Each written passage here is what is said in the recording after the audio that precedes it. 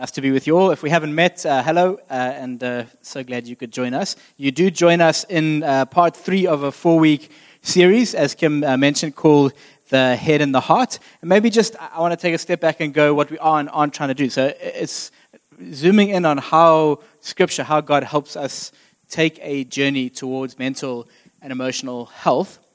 And not from the point of view of, although we'll speak to a counselor today, although we had a psychologist last week, we aren't really trying to be professionals in that regard, where we're trying to encourage people to start medicine or stop medicine. We think those things need professional conversations and community and prayer and a journey. What we are trying to do is be pastoral, so not psychological, because that's the word they use. Just kidding. I said that in the first service, and everyone was like, I don't think that's actually the right word, but I'm just going to roll with it. We're trying to be pastoral. How does God actually help our hearts and our minds? What does Scripture teach us? What does the good news tell us about this? And so in the first week, we had a cool opportunity to look at the fact that we're not the only travelers on this road. There are many other people in the same situation going, in a world like this, with the external factors thrown at us over the last 18 months in particular, the internal turmoil that a lot of us are experiencing in our thinking and our feeling is a little bit all over the place. And so we're not the only travelers on this road, and it's also not a final destination. We can do something. We can take steps towards mental and emotional health. Last week, Caitlin looked fantastically primarily at the mind and how the mind works and how we get to peace, not despite hard times and turmoil, but in the midst of that, we are promised peace because peace is the person of Jesus. It was such an inspiring week. If you've missed either of those, you can listen to our podcast and catch up. But this week, I get to first talk for about 15 minutes and then do an interview with Nicole, the head of our counseling across Olive Tree, on emotions, feelings, the heart stuff and what we do with it. And I'm quite aware that as soon as you speak about a topic like emotions and feelings in church, we've probably got a little bit of a spectrum of people in the room in terms of your excitement level. Some of you went up, some of you went down. Your comfort level, how natural it is for you to talk about emotions and feelings. And so, we'll kind of leverage some psychology tools, but mostly look at Scripture. But when we talk about emotions, some of you may have seen this wheel before, where they're trying to describe different kinds of human emotions, and some psychologists think that there are up to 34,000 different named emotions that humans can experience. And on the one side of the spectrum, some of you will hear 34,000 emotions and go, yeah, Monday morning in our house. That's how many we experience as a family. And some of you will go, well, I feel like I'm a little bit more like those 5 or 6 in the middle, and there's 2 yellow ones, so we probably don't need both of those, right? Like emotions are a little bit limited. So someone said to me once that they only experience emotion when they watch Braveheart or their sports team loses, and otherwise emotion kind of doesn't exist. A little call back to 2007. It's been 14 years since Brian Habana broke our collective hearts, but here we are, still going strong. The entertainment industry with movies like Inside Out, fantastic movie to try and instruct kids and adults about how our insides and emotions work. And another fantastic psychology movie called The Anchorman, where sometimes you just feel like you're stuck in a glass cage of emotion. But wherever you kind of are on the spectrum, I was hoping that we could take a couple minutes just to try and self-identify, hey, this is how I think about emotions, feel about emotions, what's going on in my head. You don't have to tell anyone or put your hand up, although if you're with a family member and one of these comes up, you can maybe greet them with a holy elbow. You know that Scripture says, greet them with a holy elbow in the ribs and go, yeah, that's you. But let's try and self-identify that when we talk about emotions, how do you feel about it? So on the one hand, are you kind of an emotional flatliner? Like you feel like you're pretty much the same day in and day out, and like that long road through the Karoo that never turns, you pretty much just cruise like that? Or do you feel like you're a little bit more of a, valleys and mountains kind of person? Like how do you experience your emotions? Has anyone been elbowed yet? Don't put your hand up. How about, are you a steady flow of emotion person and feels like it's always kind of there and it's fairly predictable? Or do you maybe not experience it and then experience it at like 190%? I know that's not a mathematical term, but it's, not possible mathematically, but we're talking emotions here. So I had an experience this week where I had an interaction with someone and I would call myself like a kind of a flatliner and a not predict. And then suddenly this interaction happened and I felt myself feeling such anger in a moment that like my blood pressure went up and I went hot and I could feel my heart beating. And then about half an hour later, as I thought about it, it kind of moved to sadness. And then I processed with a couple of people. That's very rare for me. That doesn't really happen. And I was kind of surprised by it kind of coming out of left field. Are your emotions fairly predictable? Are they kind of surprising? How about this as we self-identify? Do you find it pretty easy to name your emotions? I feel like this, or my heart is here at the moment, or do you find like there's just no language and you struggle to put it into words? And maybe flipping that one around a bit, how do you deal with it when other people are processing their emotions? Do you like lean in and try and engage and try and help them draw their emotion out, or do you like, are you allergic to it and you're like, how quickly can I make them laugh and put on something to distract them? Like, how do you engage with emotions? Are you empathetic with others, or are you a little bit more analytical? Do you want to feel what they feel, or do you want to understand what's going on? Are you dismissive of emotion or quite embracing of emotion? And last question for you, what do you think emotionally healthy looks like for a Christ follower? What do you think emotionally healthy looks like for you, and how would you take a step forward in that today? That's the real question we want to cover here today. What is emotional health? Pete Scazzero, anyone read Pete Scazzero? Emotional Healthy Leader, Emotional Healthy Discipleship, Emotional Healthy Church. You can see he really franchised that little bit of language, but an unbelievably healthy book. And he throws up some markers of what he believes a picture of emotional health looks like. Not all the markers, but some really helpful ones. He would say when we're emotionally healthy as Christians, we're able to look beneath the surface, not just what's going on the surface, but look beneath the surface and understand. We would probably be able to be before we do, so we're not just functioning, but we actually feel like we've got an identity and self. We're able to embrace God's gift of limits, so we don't overwork or overfunction or try to be what we're not. We actually embrace God's gift of limits. We figure out how to discover the treasure that's buried in grief and loss. Tough but beautiful, right? We've made love the marker of true discipleship.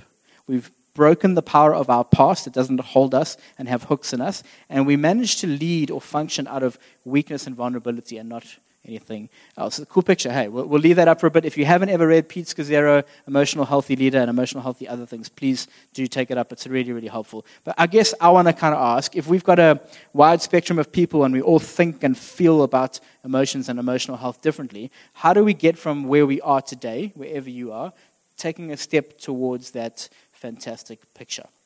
So thought number one is simply this.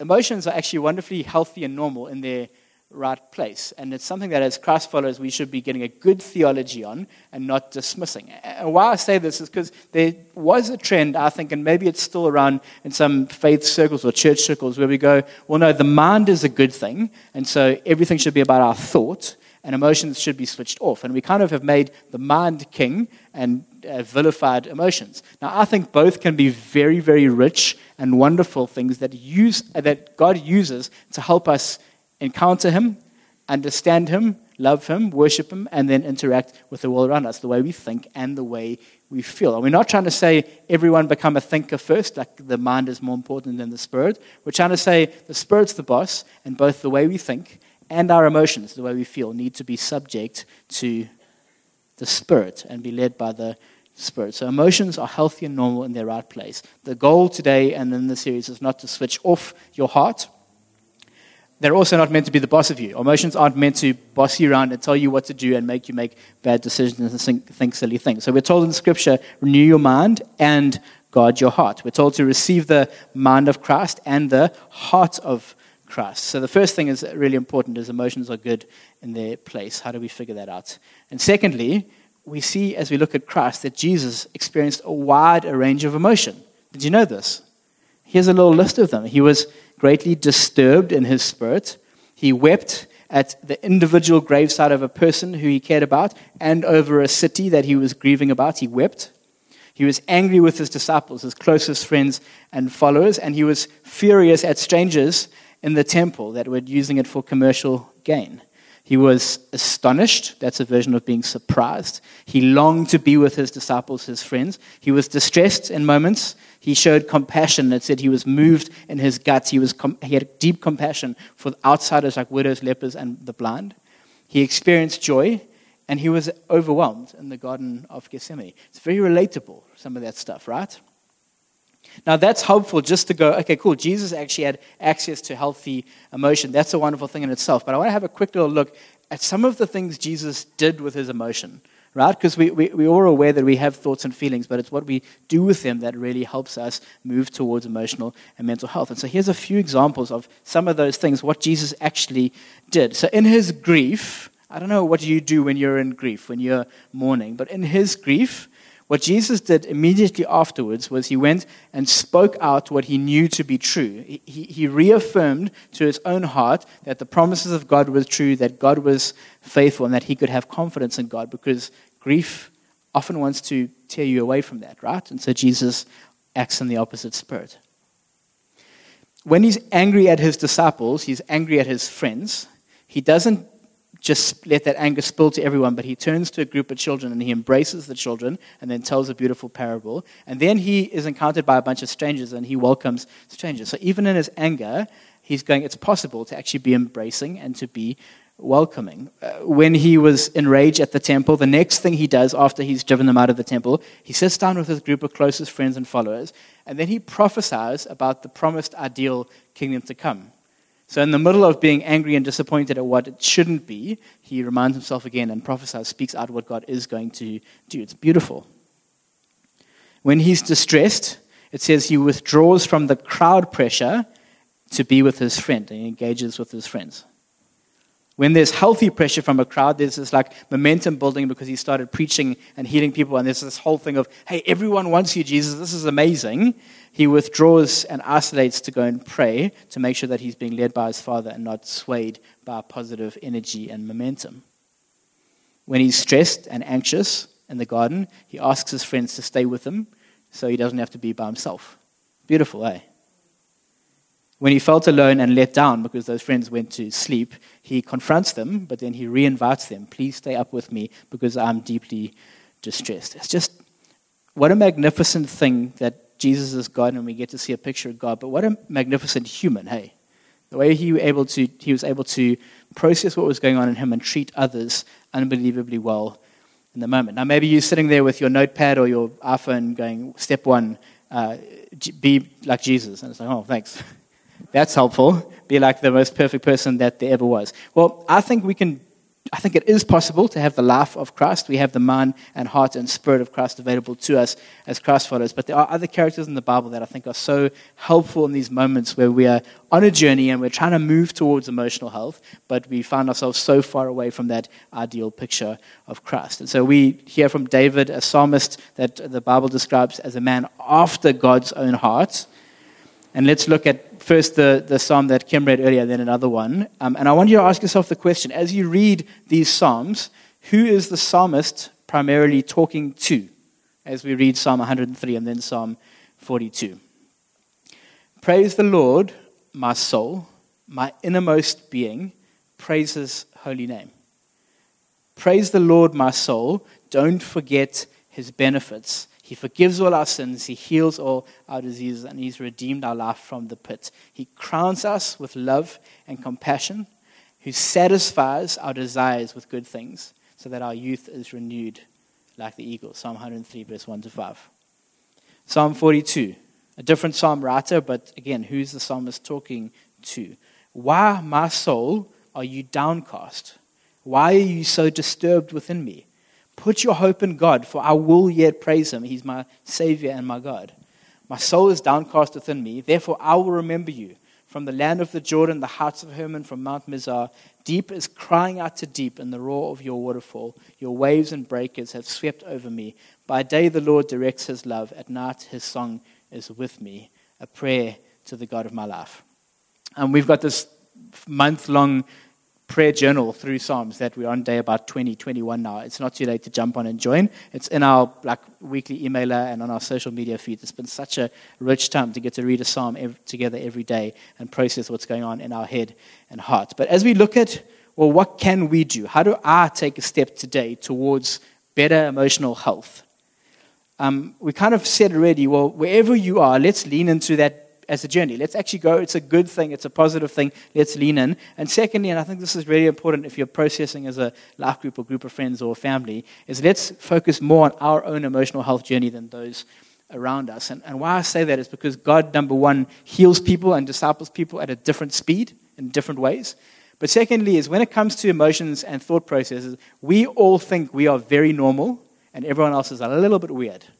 And so we would like them to be more like us, but what an emotional health journey does is it makes us all more like Christ in a really healthy way. So let's focus on our own emotional journeys. And then thirdly, and that's what these Psalms are saying, is let's become a people that are very good at coaching our own souls because we talk to them often.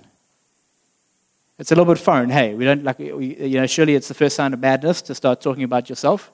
Apparently the second sign is if you start answering, then that's the real second sign of madness. But what the psalmist is telling us here is we need to develop an internal dialogue that's really good at talking to our own hearts and minds, because the psalmist coaches us to do this. And if you think about your dialogue, your things that you talk about, the weather and sport and work and family and December plans, we have rich dialogue and a high word count about everything else other than our own emotional and mental health journey, right? We just don't know how to talk about it.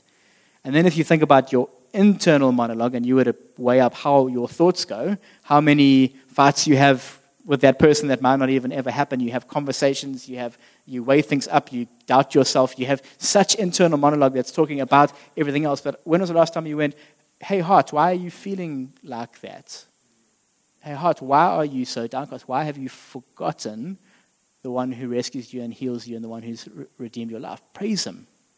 He's coaching his heart and he's calling us to do the same thing. Praise the Lord, soul. Why are you so downcast, heart? Put your hope in the Lord, my soul.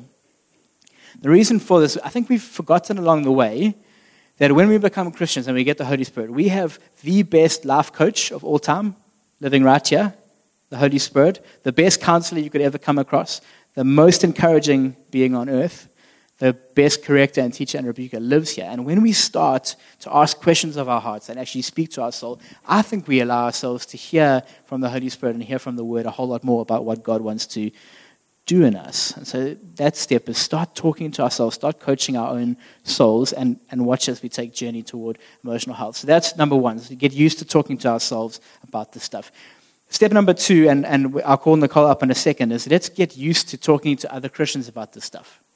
In our life groups, in our groups of 3 and 4, with our mates around the bra, and in things like Christian counseling, Christian therapy, and Christian rehab, which often have such a weird, unhelpful legacy around them. I think it's one of your girls, Nicole, said, everyone should have therapy. Everyone should have counseling. It's such a good thing. Christ is the counselor. He gives us therapy. He's our healer.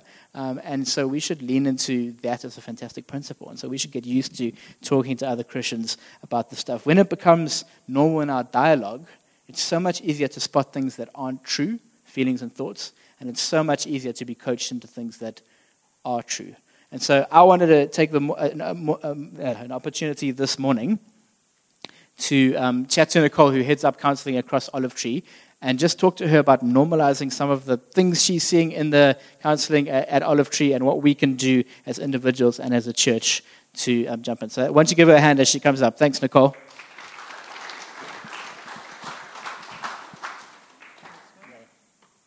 Thanks so much for being with us this morning. Can you just start for those who most people probably wouldn't know you, they might know your face, but a little bit about your family and a little bit about how you got into the counseling at Olive Tree and before that. Hello, everyone. So, is it fine? Yeah. I was just saying hello. Oh, hello.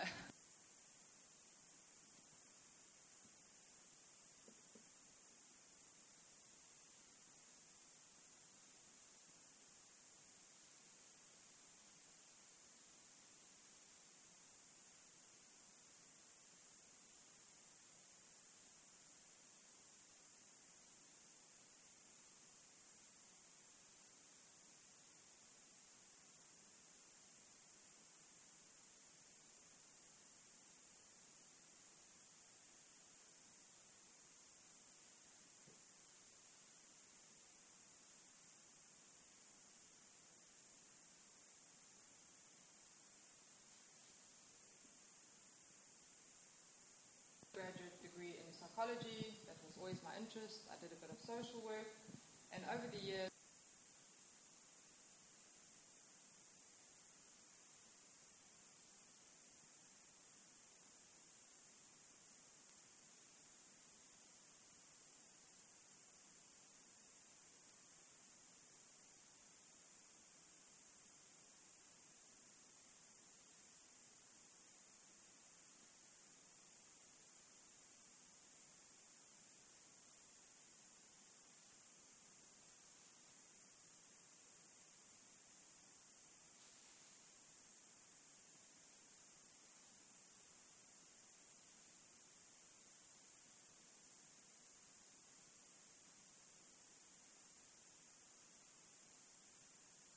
teach and what we've learned and what we've studied is all really helpful stuff, and it gives people tools.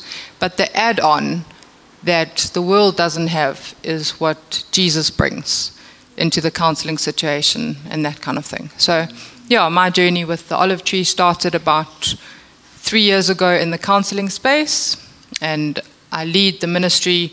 So I'm the admin person for the calls. We have lovely counselors on our team, and then I also volunteer counsel in that space as well. Yeah. So as we were chatting about setting today up, I think obviously it's lovely to hear that you've been in the counseling space for a couple of decades and loving people. And guys, she does it unbelievably well and really walks out the stuff she's saying. I know you're irritated that I'm saying that, but you really, really do. And I think it's important to say. But you were sharing some interesting trends of the things you're seeing people having to deal with in particularly the last couple of years of COVID and external pressures and looting and a whole lot of unsurety. But then also an interesting trend about who's coming to counseling. Can you just share that with everybody? So I think when we started in lockdown and with this whole weird last 2 years that we've all been in and through, we expected to be inundated with calls with people, and it went absolutely quiet. So I think there were a few reasons. COVID, obviously, we were restricted, we could get arrested. Secondly, people didn't want to talk over the phone necessarily. You know, they prefer counseling with a person in real life. And then the biggest thing, it seemed, as it unfolded, was that people were just doing day-to-day coping. So they were clinging on. And you just stick very much to yourself, to your immediate family. And if, for instance, like the picture that came to my mind, you're on a lifeboat, you only have energy to hold on.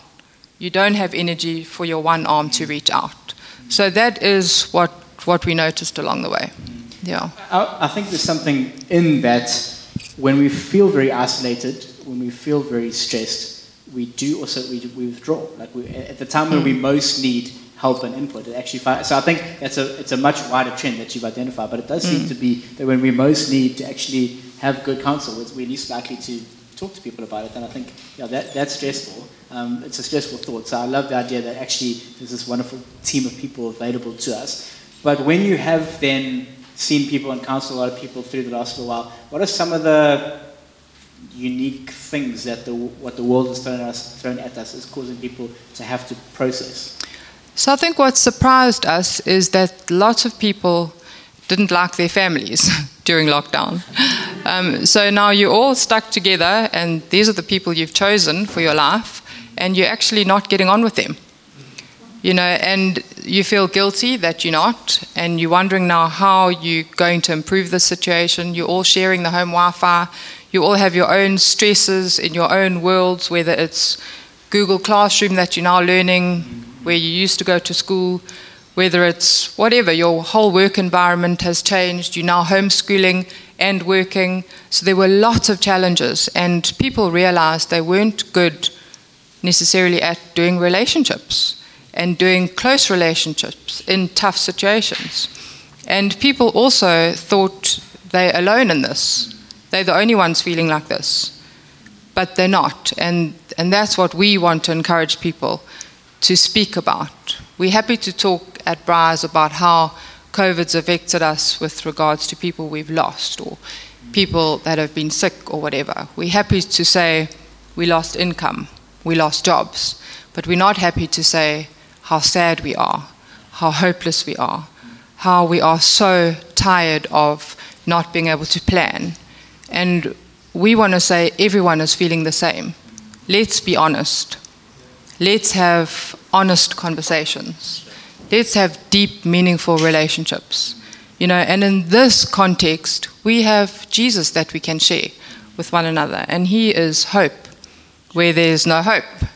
He is the person of hope. And if we all just encourage each other in that space and become real, we will make it easier for people that are struggling to say, hey, I'm also actually struggling. If we behave like we're perfect, we've got it all together, it makes people feel like they can't open up. Yeah. So yeah, that's our encouragement. Just not even in the counseling space, just wherever you are with people, just be real with them. Sure. Yeah. I thought while we got your family here, can we just ask how much you guys like? I'm just kidding. Just joking. What I was so encouraged by and struck by is that freedom of being able to counsel biblically.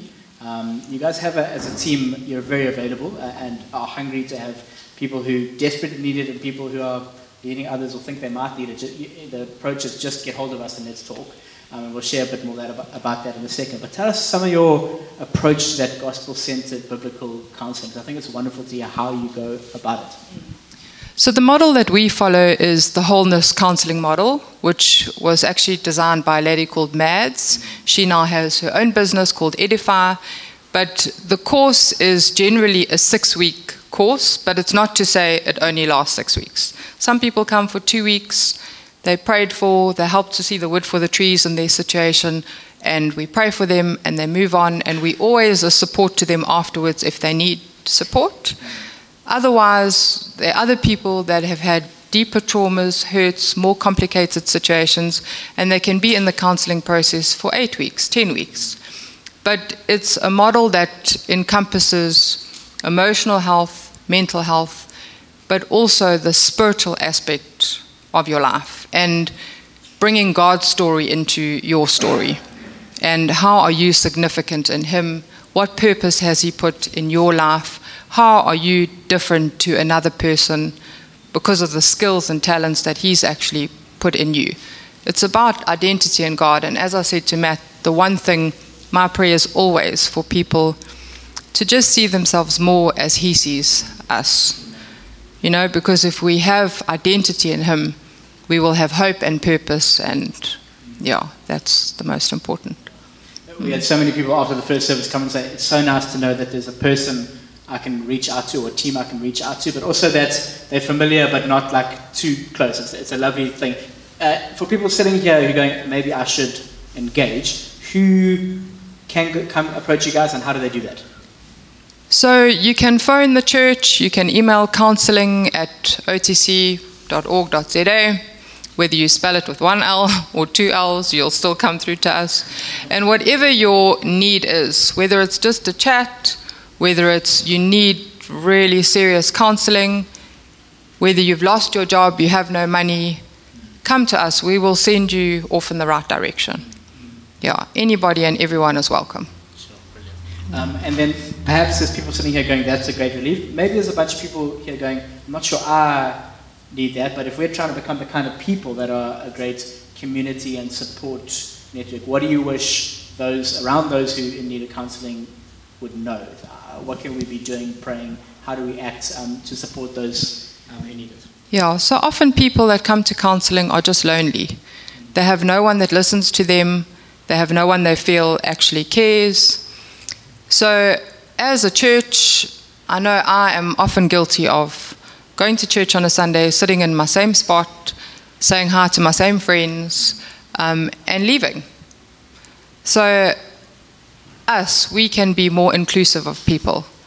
Not cliquey. If you see a new face, say hi. Invite someone to a home group. Invite them to a braai at your house, whatever. Just be inclusive. Because people need friends, and everyone that we counsel, we encourage to join a smaller group going forward, because we all need community. We're not designed to be alone. You know, I heard recently we were born into the world attached to someone, and that is God's design for us, that when we are weak, we have someone we can say, I'm struggling with this, and that person can pray for you when you can't, or whatever. We can't do this alone. He places the lonely in family. Hey? It's good Yeah. I love what you said about prayer being so important, but going beyond prayer as well. Big practical helps. Can you share a little bit more on that as well?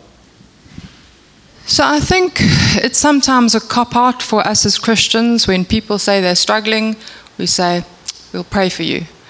And if you are praying, that is really, it's wonderful. But people need jobs. They need money at times. They need a meal. They need a phone call. Just encouragement. So be practical. That's all I can say. Just don't only pray for people. Ask them for their CV. And in your little network of influence, help them. send their CV on, mention them to someone. All of those kinds of things. God uses us on earth to bring about his will. And if we are lame and the workers are few, he's got less people to use. And we all have an influence where other people don't necessarily. So use your influence to help move people on. Yeah. I know that in the counseling department there are so many amazing stories of people finding their identity in Christ, finding deep healing, and then beyond that getting into communities that are actually living that stuff out. So I think we just want to say thank you so much to the team for serving us. If you need counseling, please get hold of this team. They're absolutely amazing. We fully endorse them. And why don't you just give Nicole and the team a hand to say thank you so much, and thanks for sharing.